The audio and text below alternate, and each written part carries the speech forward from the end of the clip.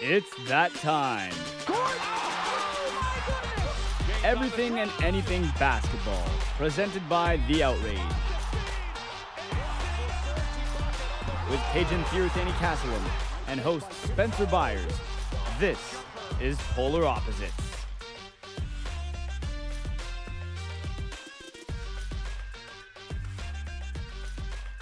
Welcome, everyone. Episode 25 of Polar Opposites. Spencer Byers, Kajan Thiruthani, and big day, regular schedule programming. Some big wins last night. Celtics on the other end, a big win for the Philadelphia 76ers, taking that top spot in the East. Raptors get a big win over Dallas. Siakam having easily his best night of the season. But let's start off with the game happening tonight here on Thursday. New Mexico City is going to be getting a game. And of course, I mean not New Mexico City, pardon me. I mean Mexico City in Mexico. So for the first time, at least the first time in a while, I won't say first time ever, because I bet you they have been games down south, even farther south. The Orlando Magic and the Atlanta Hawks are going to be playing in Mexico City. And the NBA has intimated that there could be a expansion team, going down to Mexico City. They currently have a G League team, and they're seeing if they are a viable option to harbor a new NBA team. And you'd think that every other major league has got 32 teams. The NHL's just got 32 teams. The NFL's got 32 teams. I believe baseball's got 32 teams. I feel like I'm right in saying that, or they only have 30. When MLB? Trying to do the quick math in my head, Cage, and I think I may be wrong. I know it's either 30 or 32 in baseball. I think it's 30. Ooh. I'll quickly go look, but regardless, NBA has 30. 50 is 30? It's 30. Well, they're the sport that's dying, so we'll leave baseball to itself. No offense to baseball, by the way. But anyway, so if Mexico City is added, they'll obviously have added the Western Conference, which would then mean that an Eastern Conference team has to be added to even out the conferences of 16 and 16 and have a 32-team league. So, Cage, do you like the idea of them going to Mexico City? Because I'll be honest, I love it. As I talked about with the WNBA, I love when sports leagues say, we're going to be the first ones to go. Like when the NFL said we're going to go to Vegas, we're going to send Oakland to Vegas and become the Las Vegas Raiders. The NHL said, whoa, okay, then we're going to make the Vegas Golden Knights get there the year before because we do not want to compete with the NFL in our opening season. Because if the NHL team sucks and the Raiders are okay, the Raiders are going to pull way bigger numbers than Vegas. So they put the Vegas Golden Knights in. They have an amazing cup run in their very first season as an NHL franchise, and they've been competitors ever since, winning their first Stanley Cup last season after, I believe, 4 years in the NHL. So, I am completely for the NBA expanding to Mexico, being the first major league to put a team in Mexico or a Central American country. I know that's not a continent, but still in a country that we would not normally think would get a North American team. Because we say North American sports when it's basically just the United States and maybe a Canadian team. NHL's got 7, baseball's got 1, basketball's got 1, NFL's got none. So it's nice to see Mexico finally getting a team. Looks like, making that implication that maybe Mexico City could become an option, Cage. But before I move on to my next question after this, we'll start with it. What do you think about the NBA going to Mexico City? And do you think a team could work in Mexico? I don't know if a team can work in Mexico now, but within 5 years, I can easily see that happening. And the NBA wants to globalize the game. What better way to have it than to have it in Mexico? And they already have a G League team.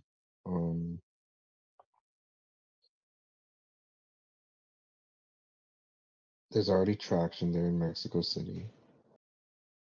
Atlanta and Orlando, the game that's going to be played tonight, has a ton of intrigue to it because, Trae Young, DeJounte Murray. And Orlando's a sneaky good, plucky team, especially on the defensive end. They're third in defensive rating. Um, so it's not like it's a bad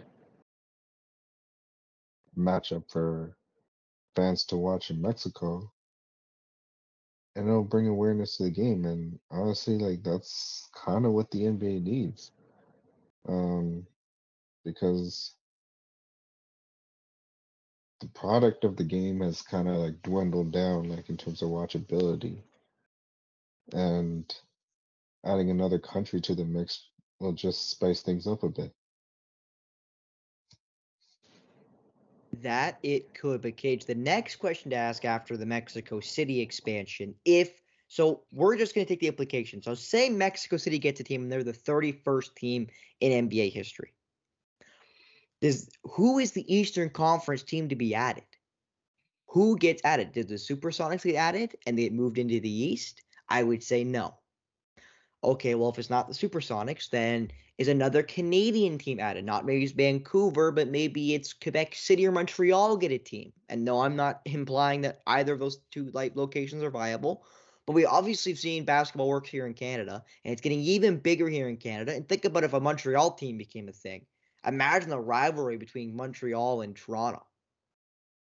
Mm-hmm. But where do you think the NBA could go for one more Eastern Conference team if they were to add Mexico City? If they add Mexico, where do you think they could add the next Eastern Conference team to even out at 32? I'm just trying to think how this would work. Because the problem, in my opinion, with the East, and the NHL does this too, is because there's so many teams in like the Pennsylvania, New York, the very East Coast area, that it's so hard to fit another team in there, right? Like if you look at the Metropolitan Division in hockey, you have 8 teams that are genuinely in driving distance of each other in a giant just circle. The NBA, relatively the same. So you have to really think, where could you fit a team that doesn't take away from another market? Like you already got 2 New York teams. You already got Philadelphia. You already got Toronto and Boston. Then you've got Milwaukee, Indiana, Cleveland, Chicago, and Detroit. So that's Michigan. That's the state of Indiana. That's Wisconsin. You've already got Ohio, Illinois, and then you've got Atlanta, which is like basically the border between the South and the North in Georgia. Orlando, which is Florida, which usually gets lumped in with the East Coast teams. Miami, Charlotte, who you could argue could be a Western Conference team, I'd say. Well, because they're South. And you got Washington. So where does that team fit in? Like, could you argue Minnesota comes over to the East and then you put in Seattle and just add 2 Western Conference teams and move a Western Conference team to the East? That would make the most plausible sense. Because, like, I'm But just trying to think of other locations, Cage, because, like, I'm an advocate for Alabama to get something. If it's Birmingham versus Tuscaloosa, if maybe, I'm not going to say Montana could, because they're probably also the Western Conference, but, it's hard to fit another team. Like, could an NBA team survive in, like, Columbus, where Ohio State are, where the Blue Jackets are? Would you say Cincinnati could get another team back? Because they've had a team in the past. They do have precedent. Cincinnati was a team that was on my mind. So it's because again, the East is so cramped with where teams are. It is really interesting to think about where one more team could be added. That's why I think Montreal could be a great shout if they could have the ownership, if they could have the building. If Montreal would be a place where everything has to be right ownership, right building, right time. And I don't think they have any one of those 3 things right now. But I feel like if Montreal thought they could get a team, I would not be surprised if Montreal or Quebec City, but more likely Montreal, would try to put in a bid, implying the NBA was looking for another Eastern Conference team to even out the conferences at 16 each. Well, the basketball talent in Montreal is very underrated there in Quebec City, especially in Montreal. Um, and if you want to talk about something, talk about globalizing the game, what better way to do it than put it in and have a franchise from Quebec City or Montreal? Is it plausible to do it given the reasons you just stated? Not right now, but if they can figure it out, if they can figure out a stadium, if they can figure out the logistics, there might be a second. You could very well see a second Canadian team in this league. And wouldn't it be a sight to see if, again, the Montreal versus Toronto rivalry? But Hmm. back to Toronto, Cajun. The Raptors were able to beat the Dallas Mavericks last night. They were able to get a big win with, as I quickly scan for the score, 127-116 win over the Mavs. Only the Mavs' second loss of the season. They also swept the Texas road trip with that win. And Pascal Siakam led the way, Cage, had 31 points, 12 rebounds, and 5 assists, shooting 60% from the field. He did go over 5 from 3, which means he shot even better from inside the arc. Siakam's first real good game this season, Cage. Do you think this may be maybe a turning point for him in this season? Maybe this is finally him kind of making that leap to get back to form. I think you can easily say it's his best game of the season, and he was assertive. He was aggressive. An aggressive Pascal Siakam makes the Raptors even more dangerous. Um, and I think offensively, this is what should be expected from the Raptors. I believe there was like 5 players that scored in double digits. Gary Trent Jr., another guy who's really struggled offensively to start off. He had a great game, 16 points, and was efficient from the field. Dennis Schroeder been his most effective self once again. OG Anunoby, he had 7 threes last game against San Antonio. Had another efficient game. Scotty Barnes didn't shoot the ball efficiently, but 14. As I look at this,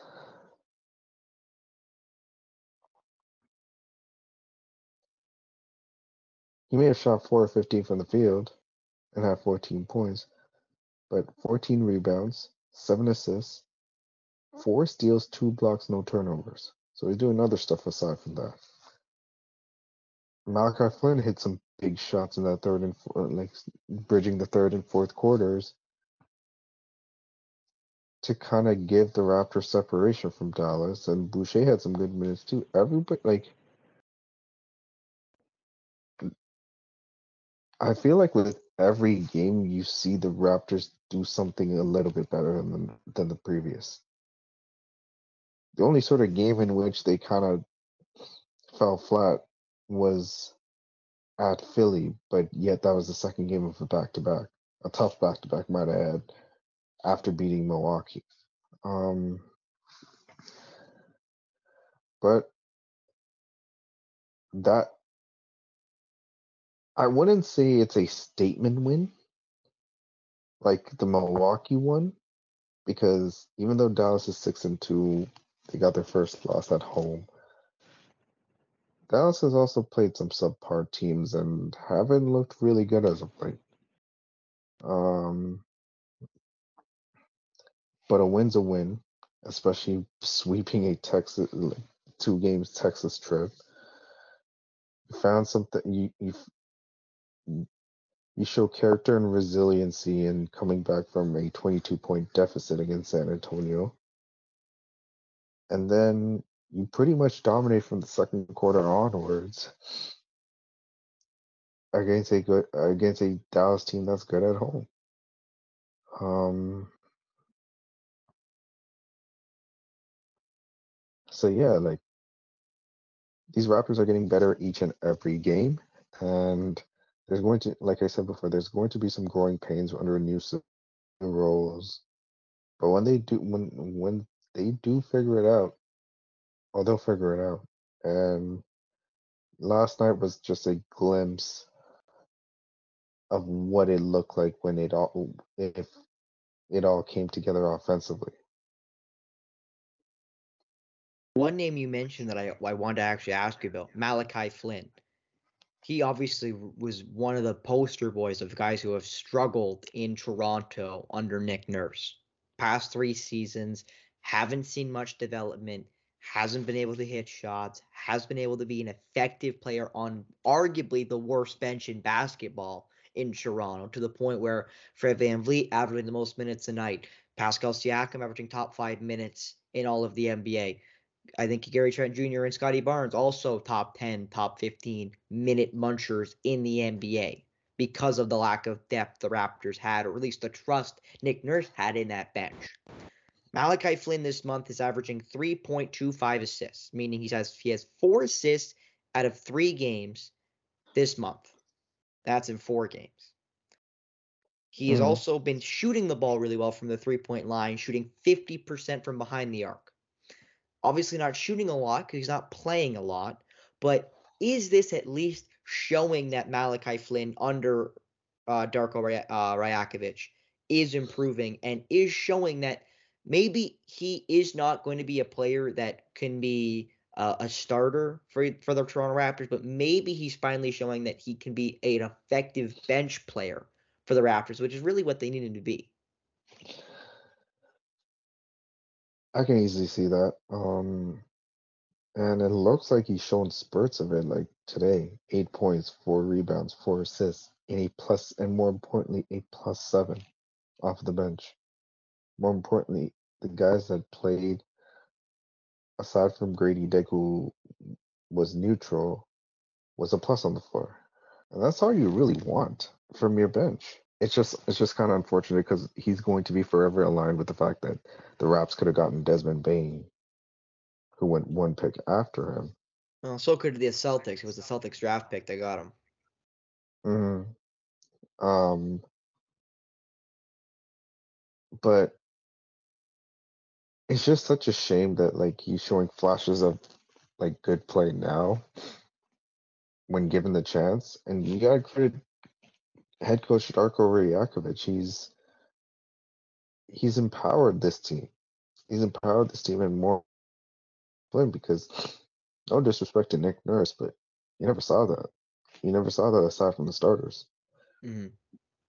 And guys are not going to play at their most optimal or at their best if one, they don't get the opportunity, and two, their own coach doesn't believe in them. Case in point, the fluctuating minutes of Chris Boucher. Um, Gary Trent Jr. at times like starting, coming off the bench, starting, coming off the bench. He may be struggling to start off the season, but at least there's a role. It's just he has to adjust to that role. So, and I think I kind of wish this has been great for I'm happy for Malachi Flynn because he's proven that he can be an effective player, whether it's starting off the bench. He's proven that he can be an effective ball player. Now, can he be part of the Raptors' future plans moving forward? It remains to be seen. But the only thing he can do right now is give them good minutes, hit his open shots, move the ball around, and be smart and play hard nosed, unselfish, smart basketball. And right now he's doing that. And it's showing it's starting to show up on the stat sheet slowly but surely. And I'm really happy for him. I'm really happy for him because I kind of felt like he didn't have much of an opportunity to grow his game. But now he's finally getting that opportunity. Would it be too little, too late? Who knows? But he's showing a little bit of something in that, and you just love to see that. It definitely makes you wonder if Nick Nurse wasn't the man at the helm when he was drafted, Malachi. what would have happened to his development if it would have had this same trajectory, or if something may have changed. And again, 3 years for a young player is massive. That's basically his rookie deal, right? So Mhm. those 3 years are so important, and I truly think situation matters, and personnel matters. And saying Desmond Bain went one pick after Malachi Flynn, yeah, obviously, would you rather have Desmond Bain now over Malachi Flynn? Obviously, but that doesn't necessarily mean Malachi Flynn and or Desmond Bain develop well with Nick Nurse. Maybe Nick Nurse also ostracizes Desmond Bain and he doesn't develop properly, and Malachi Flynn flourishes in Memphis, right? I Mhm. I don't really think it's apples to apples in those comparisons, but I do understand why. As a Bruins fan, I know when you draft and you have 3 straight first round picks and you miss basically all three. No offense to Jake DeBrusk, and the next 3 draft picks are all guys who are all stars and really good hockey players. You kind of wonder. You kind of wonder, like, hey, what would have happened if my team drafted those guys instead of these bums? But you gotta take the good with the bad, and certain situations just work out for a reason. And hopefully Malachi Flynn can really propel this good bench play into not necessarily starting for the Raptors, but becoming a solid contributor in the NBA, which I think he can, as a fan of him at SDSU, with the only undefeated team before the season was shut down due to COVID all those many moons ago. Yes, that was his senior season at SDSU at San Diego State University. But Mhm. before we get to college ball, Cage, some overtime wins. Sacramento beat the Portland Trailblazers in overtime, 121-118. The other overtime game last night, the Phoenix Suns beat the Chicago Bulls 116-115. So, couple overtime games, and we'll talk about one more blowout before we go to the Celtics' second straight loss this season. The Houston Rockets gave the LA Lakers their lunch money. 128-94 win for the young Houston Rockets. Jalen Green led the way for Houston, 28 points in only 21 minutes of play, Cage. 5 for 6 from 3. He went 11 for 15 from the floor. And maybe, I'm not saying coming out party because we know how good of a scorer Jalen Green can be, but when you're playing against a team who thinks they should be in title contention, and you got a guy like Fred VanVleet who's got double digits assists. You got a guy like Jalen Green who's got 28 points in only 21 minutes of play. And you basically got the Houston Rockets playing like over half of their bench in a game against the Lakers, and they're just killing them. That is a massive surprise for a team that, again, expects to be in title contention. They were without Anthony Davis, in fairness. Data Davis was out with a hip spasm. But Mhm. LeBron James played. He only played 27 minutes, had 18 points. D'Angelo Russell had 22 points, shot 50% from the field. Rui Hachimura played fantastic. He was led the way for the Lakers with 24 and 8. But Lakers just couldn't keep up with a Houston Rockets team that, with the free agent pickups of Fred VanVleet and Dylan Brooks, they've been surprisingly good. After going 0-3 to start the year, they've won 4 straight now. And I don't think it's really just the additions of Fred VanVleet and Dylan Brooks. Sure, tough, hard-nosed guys. Oh, by the way, it's making me smile that Memphis disrespected Dylan Brooks like that, but yet they while he's with the Rockets, they're thriving right now, and Memphis is just floundering. That's kind of putting a smile on my face. But anywho, but we kind of it's kind of overlooked the job that Ime Udoka has been doing. Guys are being held accountable. Guys are playing hard, not only on offense but on the defensive end too. And guys know their roles. And Jalen Green playing next to like a point guard who can dish out the ball like Fred VanVleet, and it's done and it has done wonders thus far. Like especially with this game being a big game for him. Now he's still not shooting the ball particularly well, um, but he also had a good game against Sacramento too. 23 points, shot 55% from the field. This team This team has figured this out. Has bounced back from their slump real quick, and they got tough, tough nose guys. They got a lot of depth to the point where like Ahmed Thompson doesn't play as often. I don't even think he played today. But yeah, guys like that know their roles. Tari Eason, welcome back. Made a big impact off the bench. 9 points, 9 rebounds, 2 assists. Jayshawn Tate, who used to start, 14 points. And I think what's really unlocked this team is the fact that they have another playmaker on that team, Alperen Sengun. He's actually playing more.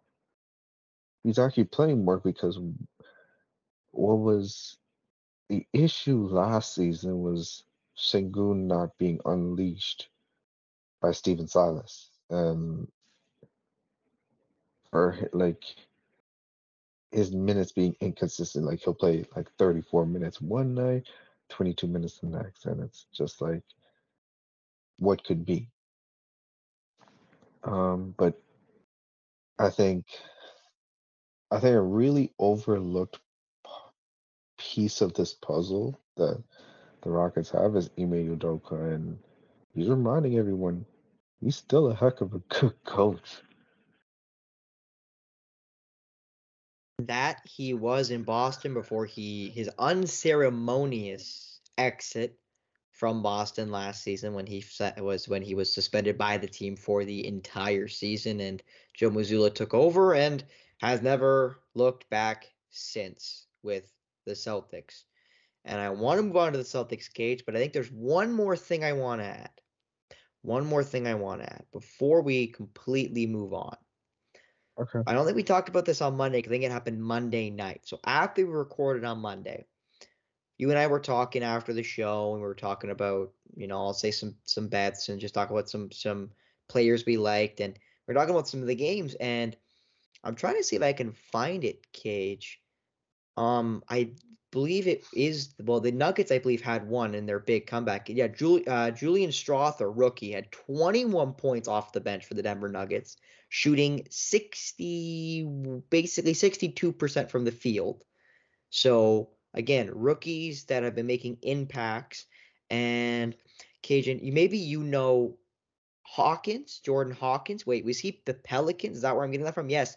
Jordan Hawkins in that loss to Denver for the Pelicans led the way with 31 points. He shot 10 of 19 from the floor, 7 for 14 from the 3-point land. That's 50% if you can't do the quick math. It's great to see young guys doing really well, and those are two really good guards at their former programs in UConn for Hawkins, University of Connecticut, and Gonzaga for Strother. Both guys had great nights on Monday night. They really did, and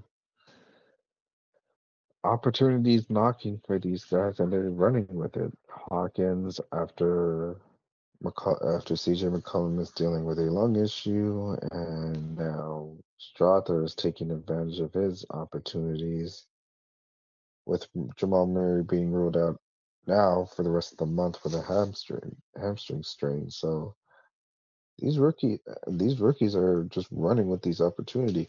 Oscar Thompson being another one with Bojan Bogdanovic out for weeks. He's really taking advantage of that opportunity, doing everything but scoring the ball consistently. Um, I kind of hope Alvin would get a bigger opportunity, but Houston's got a lot of good pieces around them. But yeah, like oh, Houston boy, Houston Cougar, Marcus Sasser. He had a big game, 26 points. With Jaden with a lot of the Pistons backcourt out. Um, with a lot of the Pistons backcourt out. He had 22 versus Phoenix on November 5th, and then last night. 26 points, 11 for 17, 3 of 7 from downtown, 6 rebounds, 2 assists, 1 steal. So a lot of these rookies that don't necessarily that either have the pedigree or don't necessarily have or even don't necessarily have the recognition. Brandon Miller filling in for admirably with the whole Miles Bridges situation. Like these guys are taking advantage of their opportunities, and you just love to you literally just love to see guys take their opportunities and run with it. Because at the end of the day, when they run with it, they're going to have bigger roles in this league and make generational wealth for themselves and as well as their families. So And I'll add on to that, Cage. When you get to watch them from college ball and you get to say you watched a player for a couple of seasons at a program, if that's even though you get the free 1 year transfer without losing a year of eligibility, like Ryan Nemhard just used, brother of Andrew Nemhard, both Canadian of Aurora, I believe, moving from Crichton to Gonzaga. You know, it's so nice to watch guys like that and then get to watch them in the league and go, hey, I remember when he played for, the Bulldogs, or if he played for, say, Kentucky or Duke or one of the bigger programs, or even some of the smaller programs like Obi Toppin when he played for that high-flying great Dayton team that never got to play the tournament because of COVID. That tournament was going to be great, by the way. That tournament that got struck out by COVID. I believe that was Rui Hachimura and Brandon Clark here. Was that the year after that Gonzaga team? I can't always remember because those 2 years do conflate for me just because, again, COVID, I think, messed up everybody's internal clocks of when things were previous. But anyway, we will now talk about the Celtics. We talked about it on Monday night, but Monday afternoon, before the game the Celtics played against the Timberwolves. We talked about when the Celtics could get their first loss. Now coming into Thursday, they have 2. They lost the Timberwolves in overtime, 114-109. They had a horrible overtime period. They then just lose last night to the 76ers in Philadelphia, 106-103. And 2 things rung true from those 2 games, Cage. The Celtics shot horribly. Both games, they shot 39% from the field and shot below 35% from 3. And I'm checking to see if I can say below a certain number. Yes. So they shot 39% in both games from the field. They shot no more than 31% from 3 in both of those losses. So offensively, they were garbage in both of those games, and they still only lost by 5 in overtime and 3 respectively to one okay team in Minnesota and one really good team in Philadelphia. So the Celtics are still a really good basketball team, but they got to find a way to get this shooting out of this shooting snafu the last 2 nights out of their system, because they can't really afford to shoot below 40% against a bunch of teams, so they're not going to win a whole lot of basketball games this year.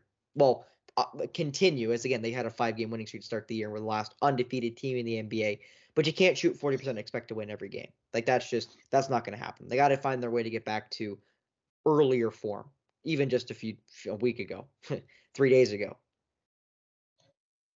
I think what's puzzling to me is the fact that or maybe it wasn't to the same degree. Well, the thing that bothered the thing that bothered me with Minnesota down the stretch, with the Minnesota game down the stretch, there was no sort of rhythm or sets run offensively in that overtime period. The fourth quarter and overtime. It's basically here, Tatum, have the ball, do whatever, and try to get a bucket out of it. Or here, Jalen Brown, do whatever you want. And if it's just like my turn, your turn thing, that's a lot easier for defenses to guard, especially with a team that is good as Minnesota is defensively. You're not gonna get away with that.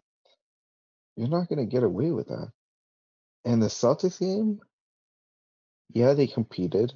Um, yeah, they competed. Yeah, they made things close despite shooting the ball horribly from the field, like below 40%. The thing that kind of irks me, more than half of their shot attempts were from downtown. That's kind of like shades of last season, shades of last playoffs when you rely too much on the three ball. And sure, they made 15 threes, but they also shot 32% from behind the arc. Something's got to give. Like, defense is honest. Like, if the three falls for you, then great. But it can't be the be all for end all because we've seen games from the Celtics last season in which they don't, if the three ball doesn't fall, it's not going to be a good night. And I've said this before, and I'm probably going to say this throughout this entire season. The Celtics by the end of the season, and you know what? It is two straight losses, but it's also still growing pains because you're incorporating a new identity and culture in place after trading away Marcus Smart, Robert Williams. You're incorporating new pieces with way more talent, but not a lot of chemistry in Drew Holiday and Chris Sessler. So games like this are going to happen. Um, but they got to, at the end of the day, their offense has to be diversified. Not only through stretches of games, but also down the stretch of games. Because they did some good things against Minnesota offensively. And then they resorted to hero ball. And good team, and you might get away with that for a round or two. But in the conference finals or like the NBA finals, you're not going to get away with that. So, yeah, they were the only remaining undefeated team until Monday. Got back-to-back losses. We were talking about how Milwaukee was going to catch up to them. They're tied for second at 5-2. But they have to diversify their offense at the end of the day because an unpredictable offense is something a defense can't really guard. And Boston has the talent to go all the way and win this thing. But they got to play smart. I gotta be honest with you, Cage. I agree with you 100%. We will probably cry that to the cows come home. We'll probably do a live reaction to a Celtics game this year if it's against the Raptors or if it's against a neutral team for us, maybe Philadelphia. I'll say Philadelphia neutral, but against another team, for example, we'll probably do the same thing for the Raptors. As again, you and I are fans. Well, you'll probably work in the Raptors game, but hopefully we'll pick an away game where you're not working a Leafs game that night, so we can try to get something done. But. Mm-hmm. I did watch the end of the Minnesota Celtics game. I didn't get a chance to watch the Philadelphia game yesterday because I was working doing a hockey broadcast, but I did watch the end of the Minnesota Timberwolves versus Boston Celtics. And I couldn't remember when it was, Kate, if it was the end of the fourth quarter or the end of overtime. And it was the end of overtime. So let me tell you this sequence. So the Celtics, it came into overtime, tied 101-101. Okay? Mm-hmm. They trade baskets, and then Karl Anthony Towns fouls out, fouling Jason Tatum. He hits both free throws. So the Celtics are up 105-103 with basically 4 minutes left in overtime. So Karl Anthony Towns is fouled out. You're up by 2. They get the ball. Anthony Edwards misses the shot. Then a very next shot. Porzingis rebounds it. Then he gives it to Tatum, and Tatum and Edwards have a jump ball. Or at least they have a battle for possession. Tatum loses the ball. So that's a turnover. They go down. Mike Conley, hits a 25-footer. They go up by 1 with the 3 ball. Okay, no worries. Turnovers happen, right? Next possession, offensive foul against Jaylen Brown. Another turnover. Timberwolves go down the floor. Anthony Edwards hits it. So now they're up by 3. Celtics went up. The Celtics started at up by 2. They're now down by 3. I'm looking at my television like, okay, you get 2 timeouts in overtime, Kajan. Where's the timeout by Joe Mazzulla? Where's timeout there? Okay, that's the first question. Yeah, now I Next know what you're possession. talking about. Next possession. Drew Holiday misses the layup. Gobert rebounds it, outlets it to out. Before I butcher that word again, he outlets it to Anthony Edwards. 22-footer, pull up J, bang, 110-105. I'm still making timeout in my living room, Cage, and going, timeout. What are we doing? Timeout. Literally the last 4 possessions have been horrible. Guess what? Still no timeout. Tatum goes down the other way, misses a 3 ball, rebounded by Gobert, gets the ball to Anthony Edwards. They score again. So from the 4-minute mark of overtime to the minute and a half mark of overtime, it went from 105-103 Celtics to 112-105 Timberwolves, and the game was out of reach for the Celtics. That's how quickly the game ended. And it's because Joe Mazzulla, in my mind, didn't take a timeout 3 different times when he should have. I thought when Brown got the offensive and Edwards hits that pull-up J, take a timeout.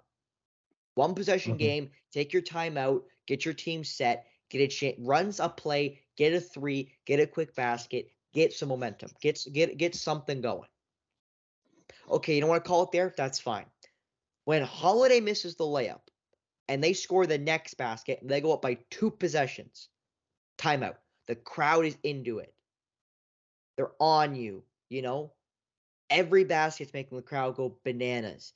Every turnover is making the crowd go bananas. Take a timeout, Joe. Don't be scared to try to stop it. Be like, you know what? No, we want our second. Take our timeout. You get 2. You get 2. Why didn't you use one of them?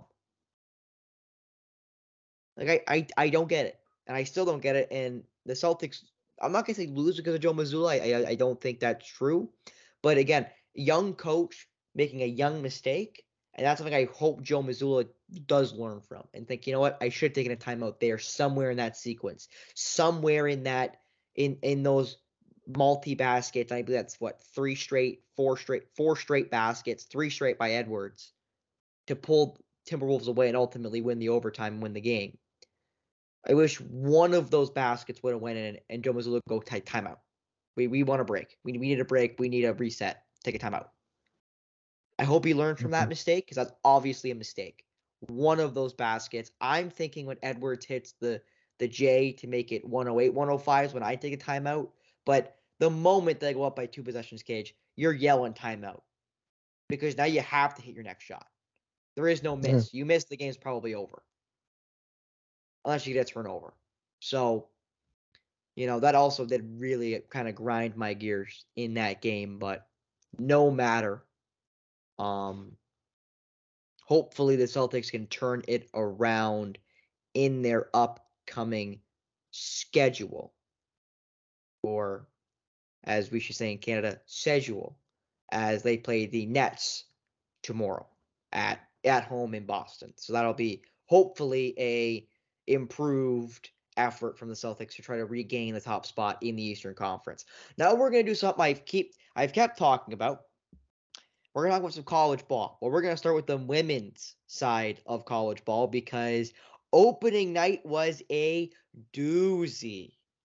Lots of ranked teams in action. South Carolina beat Notre Dame 6-10, 171. So big win for the Gamecocks. USC plays Ohio State 21-7. So USC beats Ohio State 83-74. Lots of ranked teams. Almost every ranked team was in action opening night, November 6th. And then the bombshell went off. The 20th ranked Colorado Buffaloes beat the LSU Tigers, the number 1 team in the nation, the number 1 ranked team coming into this year, the reigning NCAA national champions of March Madness, lose 92-78. And not a great game for Angel Reese. Not a great game for Haley Van Lith, and some early growing pains for an LSU team that everyone expects, I'd say including myself, but definitely you'd think are favorites to go at least back to the Final Four this year. I mean, like, I think that game literally, there's two words to describe that: championship hangover. And LSU's got to understand they got a target on their backs now. After winning the first, I believe it was the first national title in franchise history, in Yep, like school history. first title ever for the women's program down on the Bayou. There's gonna be a target on your back, especially since they got Anissa more on Haley Van Lith transfers. There's a target on your back, and you're gonna get everybody's best shot. I think this was a taste of humble pie for LSU. Now, Frida Foreman, obviously, when you make 7 threes, chances are, if you're shooting that well, you're going to win. You're going to win the game more than likely. But there's just a couple of, and Colorado just shot the lights out from the field, and didn't help that LSU coughed up the ball quite a bit. And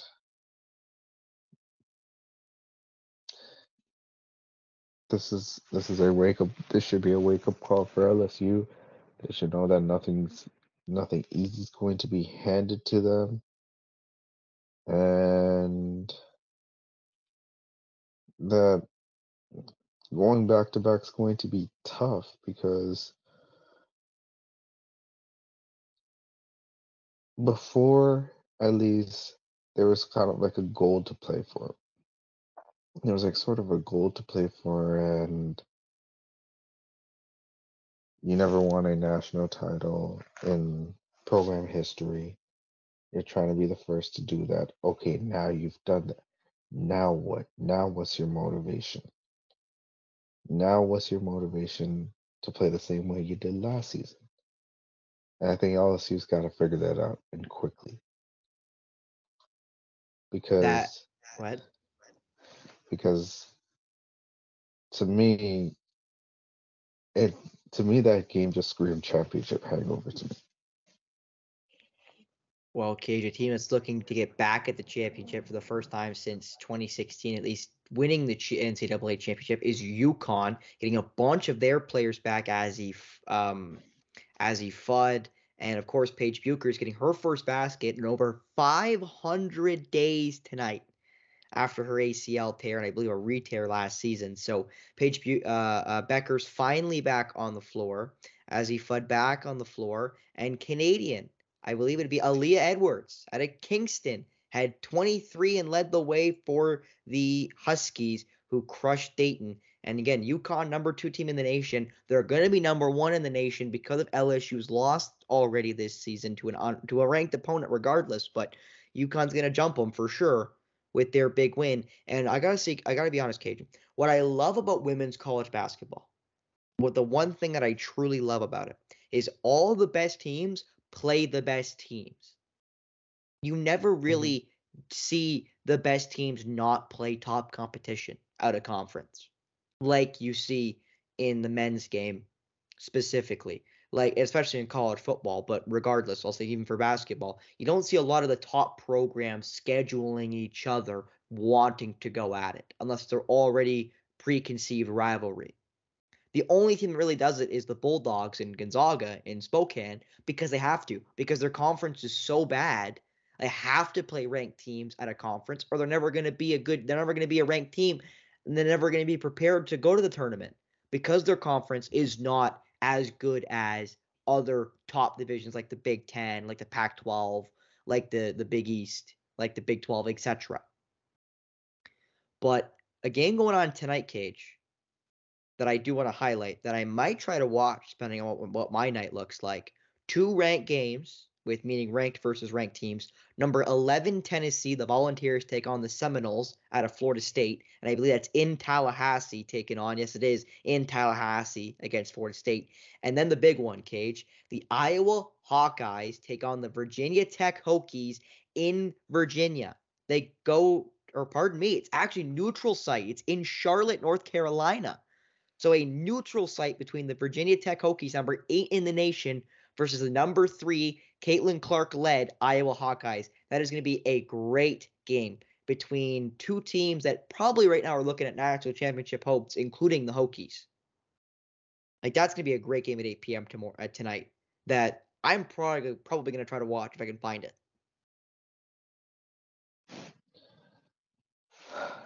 And I guess you just highlighted a point. Like, the best teams play against each other. And the beauty about this season that you still got LSU in the mix, reigning national champions, even though the loss that they had was quite bad to Colorado. Still a ranked team in fairness. Still a ranked team in fairness, yes. Then you got Iowa and Caitlin Clark.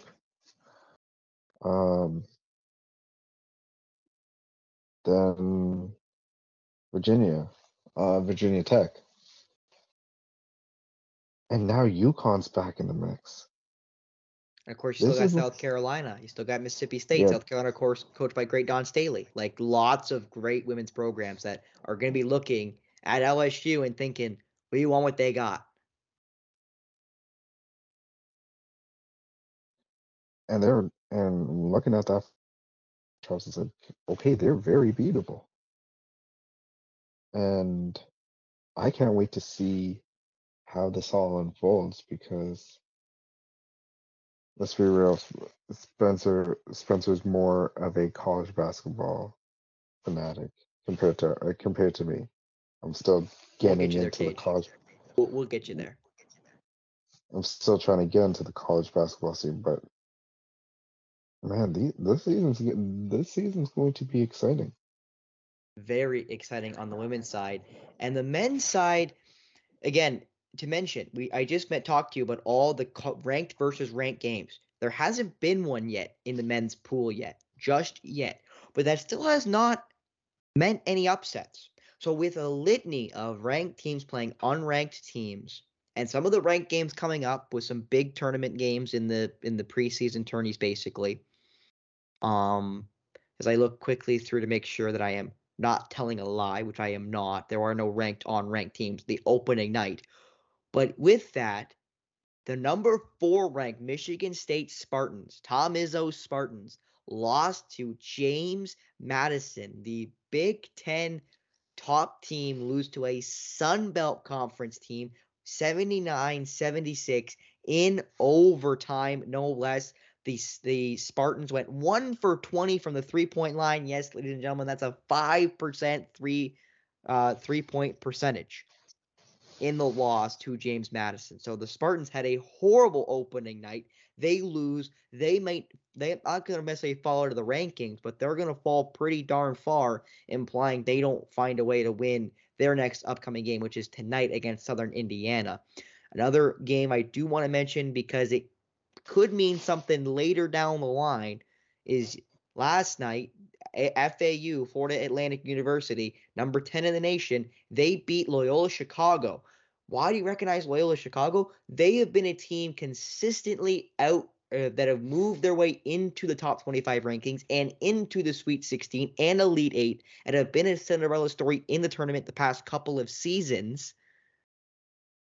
Not ranked this year. They lose 75-62, but Loyola Chicago is a good team. They're well coached, and they may be able to get themselves back into the rankings as this season goes on. And if they do, this shows how good FAU could be, and they were a team last year that really did make that move as a team out of a non-big conference that was really good and made a really deep tournament run. So definitely could be an impressive win. And I did say I would mention some ranked on ranked games coming up. The first one of the season will be number 2 Duke when they take on number 12 Arizona, when the Wildcats take on the Blue Devils down in North Carolina. So it will be at Duke, in Durham, at Cameron. So that's going to be a rough game for the Wildcats to try to make themselves out of. Arizona has been consistently the past couple of years a top-tier program. Hopefully they can come out with a result over the Blue Devils, but it's going to be tough going at Cameron because it's not an easy place to play when you got to go at Duke. But again, not a whole lot of ranked games to start this season in the men's pool, which again is very disappointing when you look at the women's side and you've got, iron sharpening iron almost off the jump. And another game to mention, as again, Duke in the preseason tourney with some of the top teams, they get to play ranked 4 Michigan State at this point. They will fall down the rankings, and that's this coming Tuesday, November 14th. That game's going to happen, and I believe that's at a neutral site. I believe, and it'll be in Chicago at a neutral site. And then Kansas plays Kentucky, and that's the tournament. It's Michigan State, Duke, Kansas, and Kentucky. Number 1, number 2, number 4, and number 16. Kentucky being 16, Kansas being preseason number 1, Duke being number 2, Michigan State being number 4. They all play each other in a 4-team tournament. So those are going to be some great games between those 4 teams, whoever wins and loses those games. So there will be some great ball coming up. It's just you're going to have to wait just a little bit longer than the women's game to give it to you. You're going to have to wait a little bit longer, a little more anticipation from the men's pool than the women's pool. But I'm telling you, if you got time tomorrow afternoon, 8 p.m. start here Eastern, and you're, eating dinner or you got a bowl of ice cream and you're just thinking about scamming through channels and you can find Iowa versus Virginia Tech, it's going to be a great basketball game tomorrow between the number 3 and number 8 teams in the nation in the women's pool. Hey man, can't wait to watch it. I'm gonna make Kajan watch. That's what I'm gonna do. That's my goal for tonight is making Kajan watch that game. Not necessarily with me, but watching it in spirit with me. We can talk about it on Monday when it rolls back around to our regularly scheduled program. But we did the Scrabble board on Monday, so no Scrabble board today, Kajan. I think we got everything out. So I think I'll wrap it up. Yeah, man, that was quick. Felt quick. I believe we still went about an hour, but with us recording at such a early hour, we didn't want to wake up everybody in the household. So trying to be diplomatic, if you will. But for Kajan, Thiru, Thanny Castle, I'm Spencer Byers. Thank you so much for tuning in. We will see you on Monday for more regularly scheduled programming of Polar Opposites here on The Outraging.